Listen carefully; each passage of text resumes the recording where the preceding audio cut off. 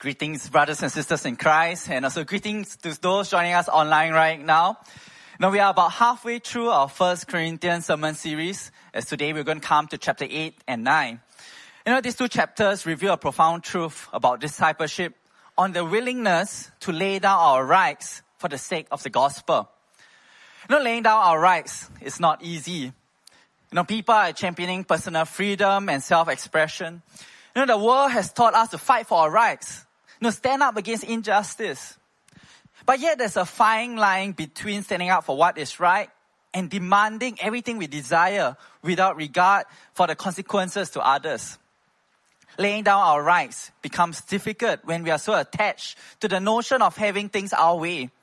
And this mindset is fueled by the belief that we deserve everything we want, when we want it. We insist on our rights, often at the expense of others. While there's a place for the pursuit of individual rights, it becomes problematic when it leads to an inability to see beyond our own needs. And this is where Paul, an apostle, has shared some insights from these chapters on laying down our rights for the sake of the gospel. Let me just give a very quick overview of these two chapters. In chapter 8, Paul was addressing the church in Corinth as there were conflicts and disagreements arising from different opinions about eating food sacrificed to idols. Some believed it was acceptable, while others considered it sinful. But Paul addresses these issues and provides insights on how believers should navigate such disputes. Today I will not cover chapter 8 as we'll take another sermon to cover this whole portion. But I'd like to encourage you to actually sign up for our midweek teaching series on the Chinese custom as shared earlier in the Wesley highlights. This is going to be held on 28th of September.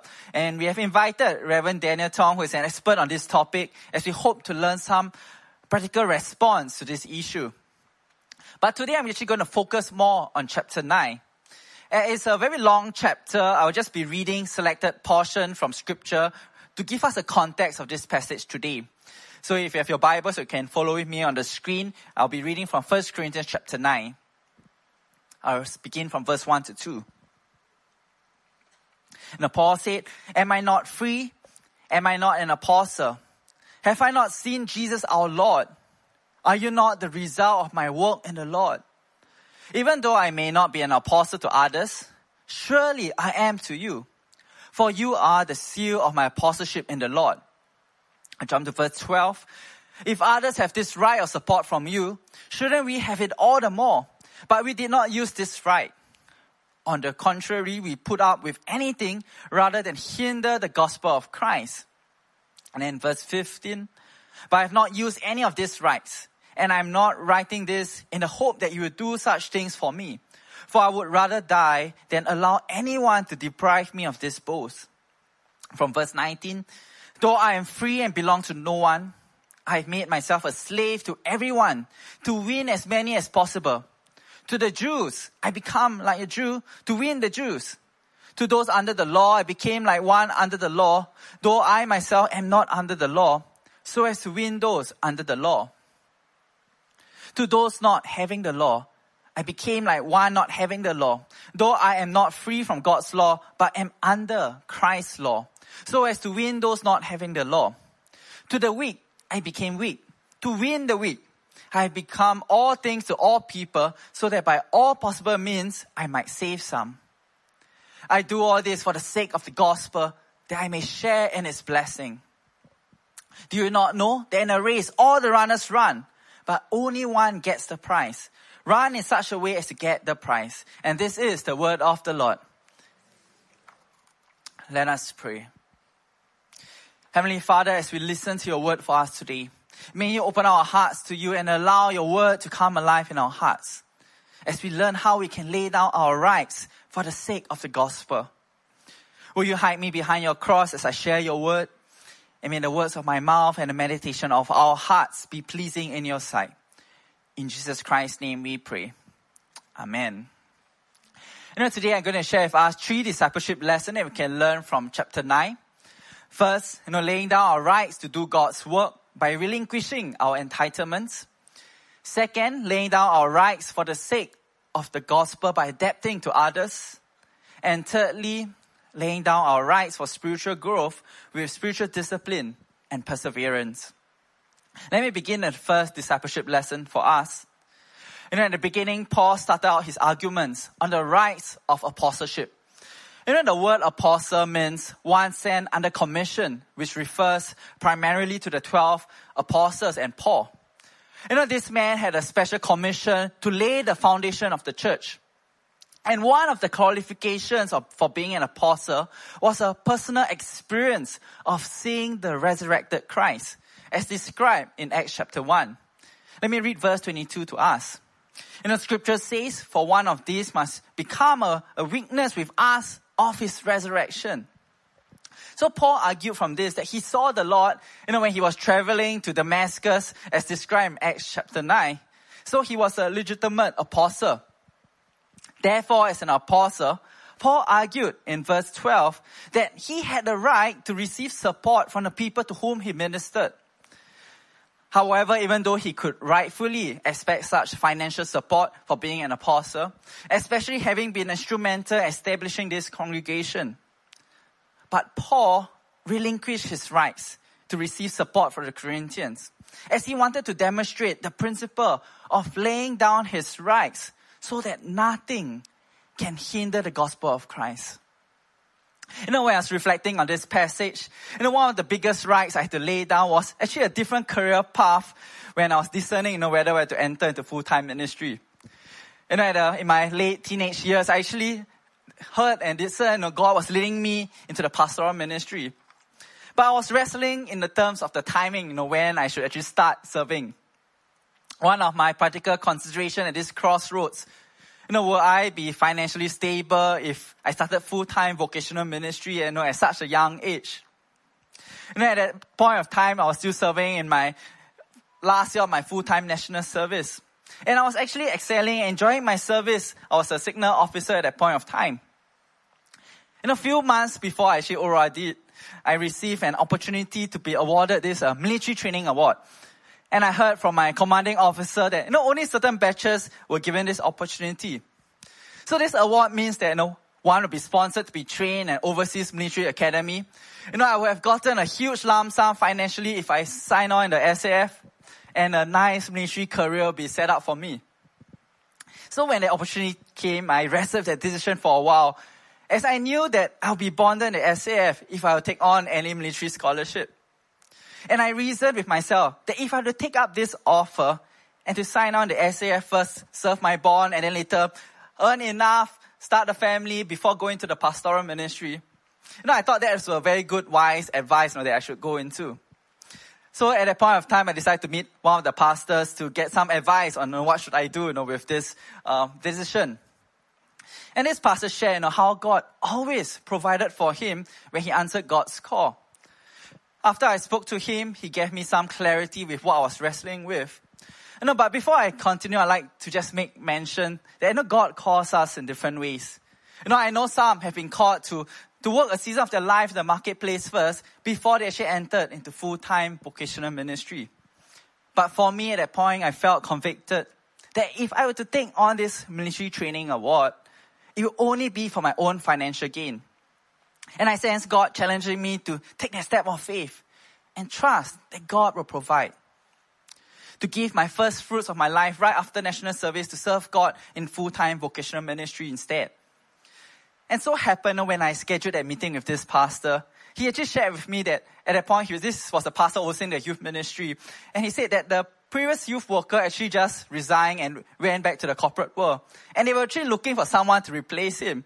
And then he offered me this opportunity, to consider working as one of the youth ministry staff first before I went for theological studies.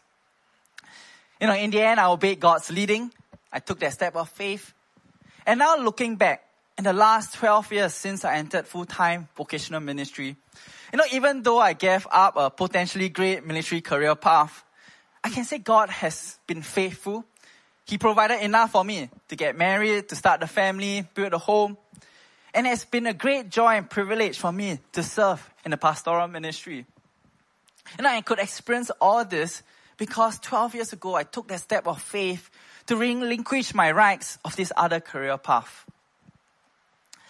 Secondly, we lay down our rights for the sake of the gospel by adapting to others. I'm going to spend a bit more time on this passage here from verses 19 to 23, as there's a lot of lesson we can learn from this part. Paul did all he could to bridge the gap, to adapt to different cultures and customs so that he could share and proclaim the good news to others. And this does not only refer to just cross-cultural missions, where some are called to be missionaries, where they learn to adapt to the culture, the people group they are reaching out to. But even right here in Singapore, we too can bridge the gap and adapt to the communities that we are in. But first, we need to understand what Paul meant when he said, I've become all things to all people. I've become all things to all people. Here Paul is not applying situational ethics, which means Paul is not saying we become immoral to reach the immoral. He did not say I become a murderer to reach a murderer. But actually in the gray areas of life, such as, eating food sacrificed to idols, as read earlier in chapter 8. This was an example when Paul was more sensitive to the pre-believers so that he would not hinder them from receiving the gospel. He does not assume that all aspects of culture are inherently evil. So what Paul did, he contextualized the gospel, changing the way how the message is communicated, but not changing the core content of the gospel message. And this takes a lot of divine wisdom, because we do not want to compromise our faith. Especially today, there's this rise of what we call a cancel culture. I know of many Christians who fear getting cancelled for sharing their faith openly.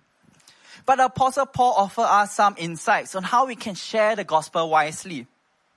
This is what some call relational evangelism or friendship evangelism today. I believe many of us, we have pre-believing friends, be it from school, our workplaces, or the community involvement that we are in.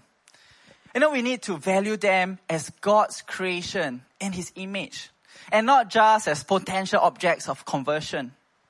When we become familiar with each person's unique hopes and fears, we can actually contextualize the gospel in such a way as to speak most directly to those concerns. Just last month I shared a devotion with the Wesley staff team, and it was just before National Day.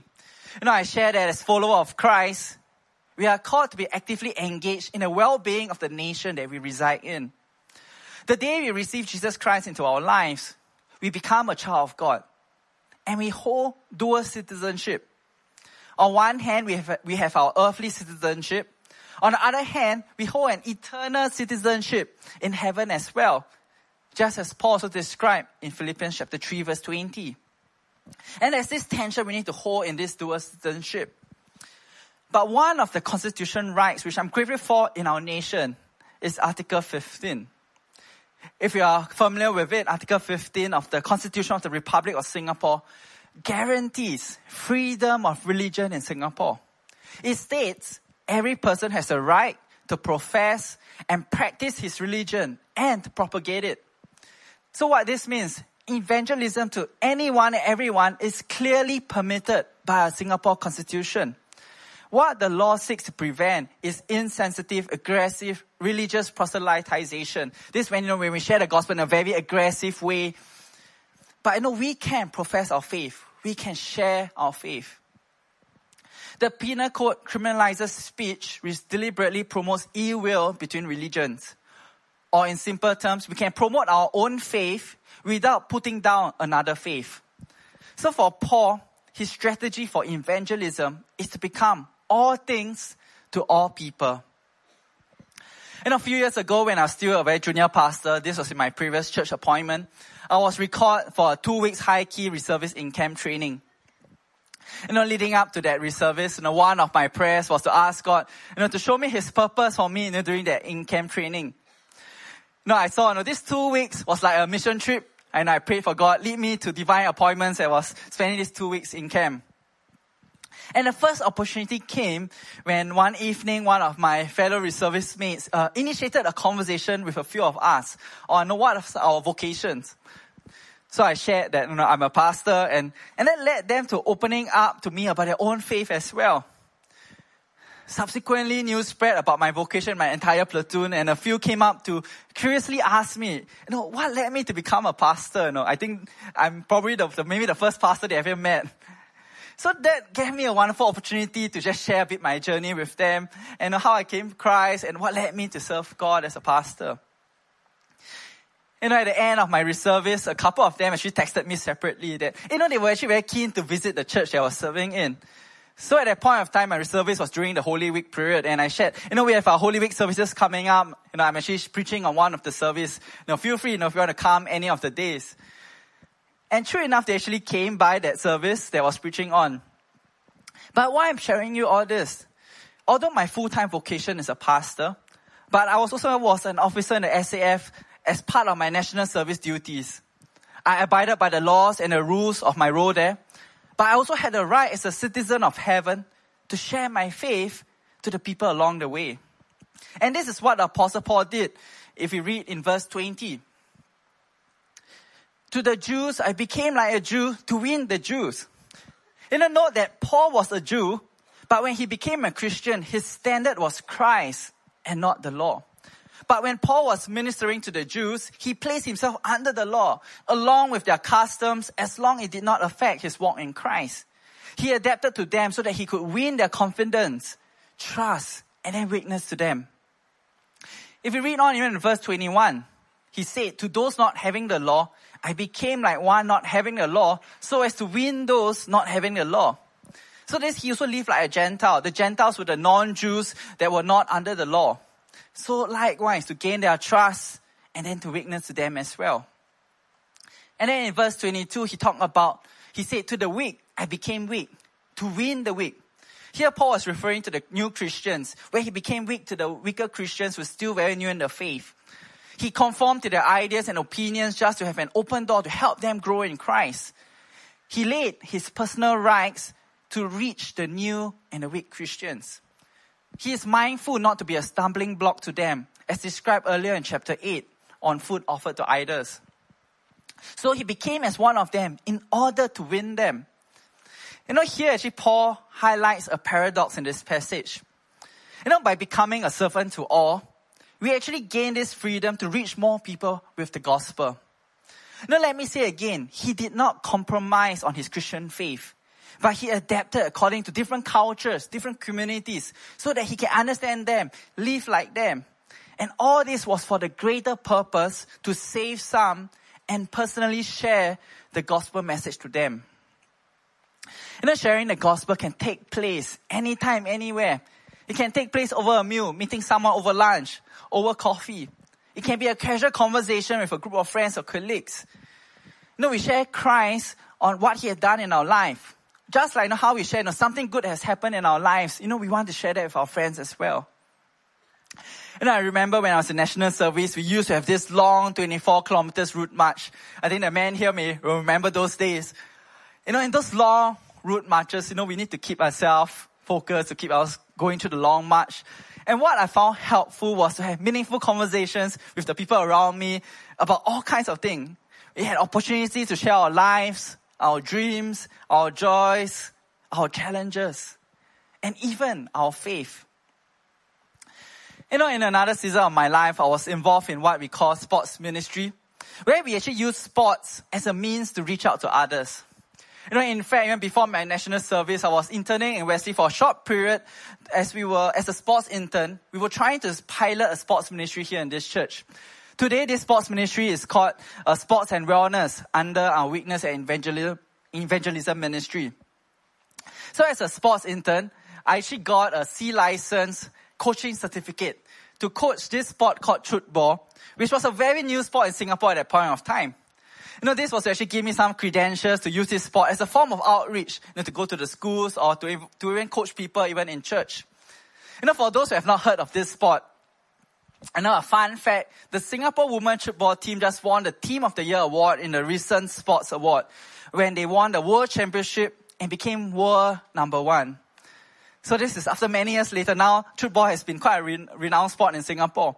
But many years ago, when it was still very new and nobody heard of this sport, we actually formed this Wesley football team and became because it was so new in the country, we actually asked, invite your friends, come join us. You want to learn this sport? We will have pickup games. You can invite anyone. And we used to hold pickup games at the back of Wesley Methodist Church. At Fort Canning Park, there's this Fort Canning Green.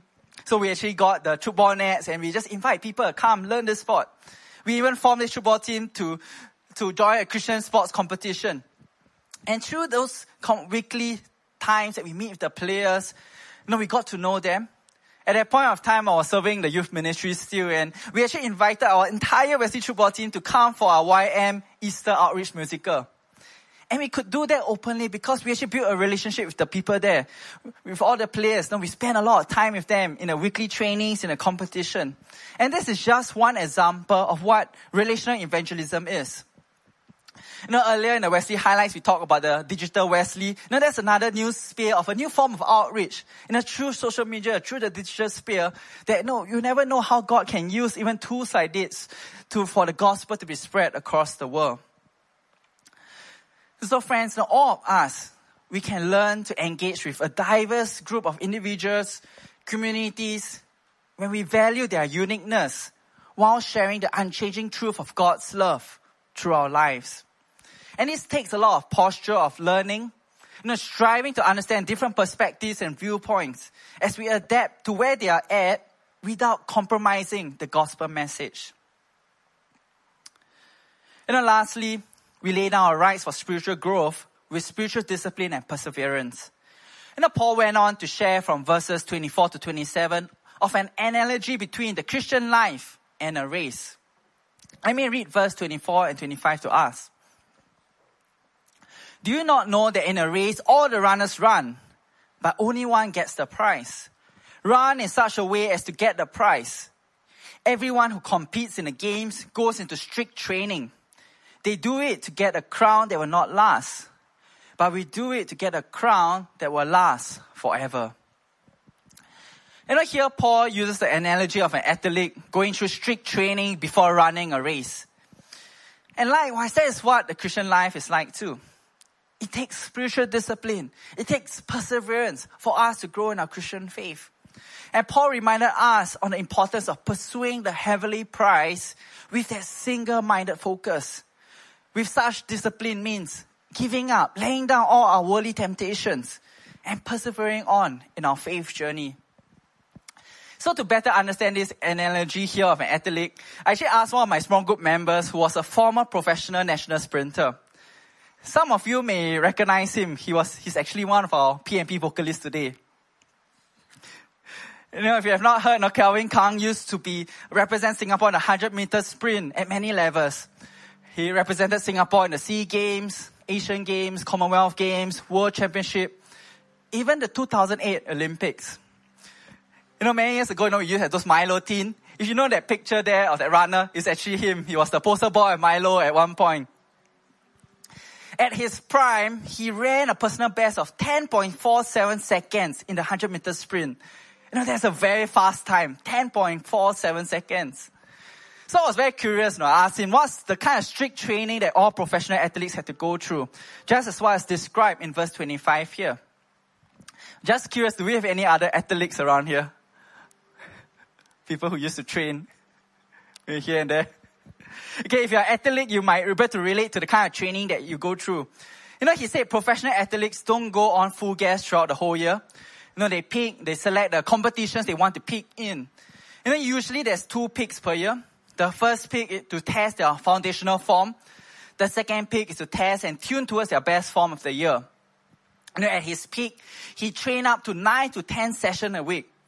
Each training had a specific purpose. For example, for a sprinter, he focused from acceleration training to speed endurance. He also focused on volume for the foundational pre-season training. And he had to keep his form. He had a very disciplined routine during competition days. He had to ensure he had sufficient sleep the night before, and his coach would actually check on them on what they do in the weekends. He would need to watch his food intake. For example, before training, he would take in more carbs.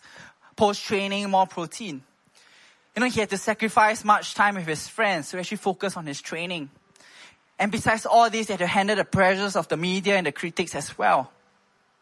This is just a snapshot of the strict training regime that professional athletes had to prepare for. For us as Christians, we are in the race because we have been saved by grace through faith in Jesus Christ. But like the athletes who had to discipline themselves to achieve that prize, we too, we need to lay down our worldly temptations in order to grow in our spiritual life. And it takes a lot of discipline. The discipline to spend time in prayer. The discipline, the time to study God's word. The discipline to make time to be in a church community.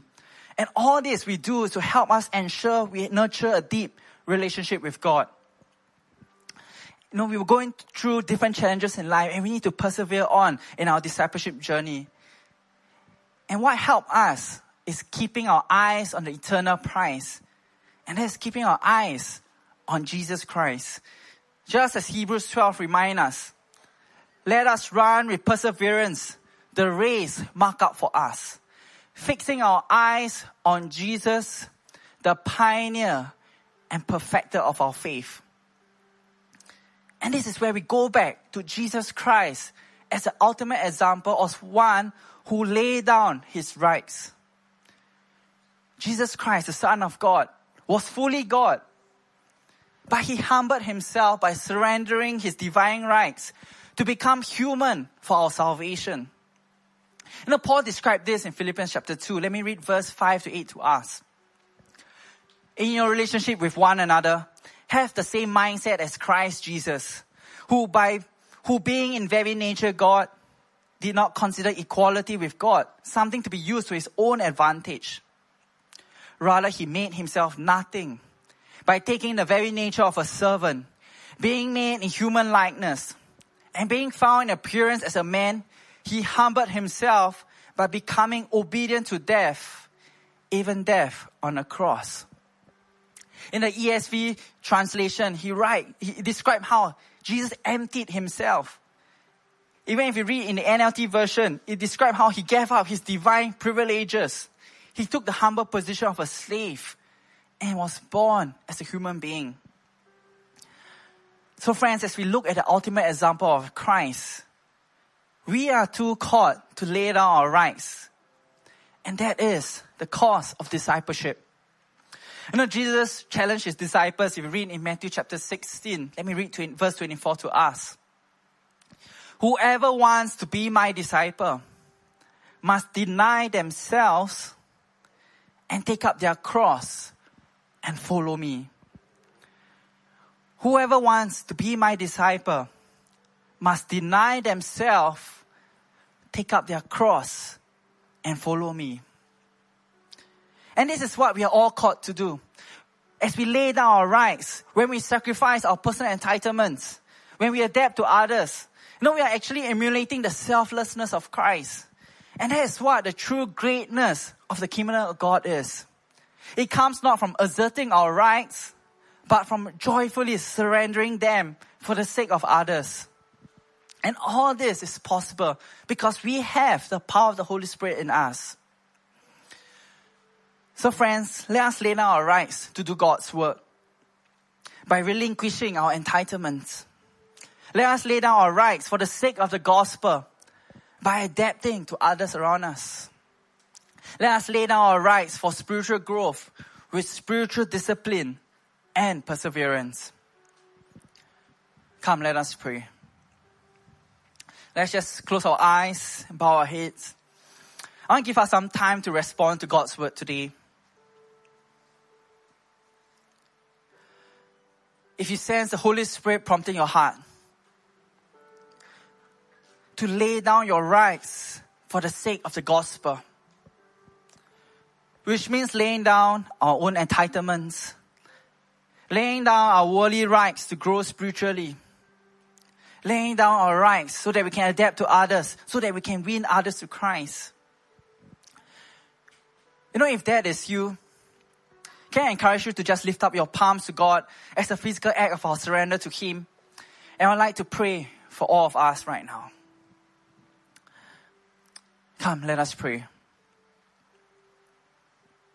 Almighty Father, as we come to your throne of grace, We thank you for sending your one and only Son, Jesus Christ, more than 2,000 years ago, who humbled himself to be born in this world, and is the ultimate example of one who laid down his rights and his life for all of us, so that we can come to that saving knowledge of you. Lord, you see our hearts and our responses to you today. We know the cost of following Jesus is not easy. But we ask that you empower us with your Holy Spirit so that we can lay down our entitlements, lay down our worldly rights to grow spiritually, and to lay down our rights so that we can win others to Christ. So Lord, we pray for divine appointments. We pray for wisdom on how we can live this life for you and share this good news to others as well. As we pray all this in your Son's most precious name, our rock and our Redeemer. Amen and amen.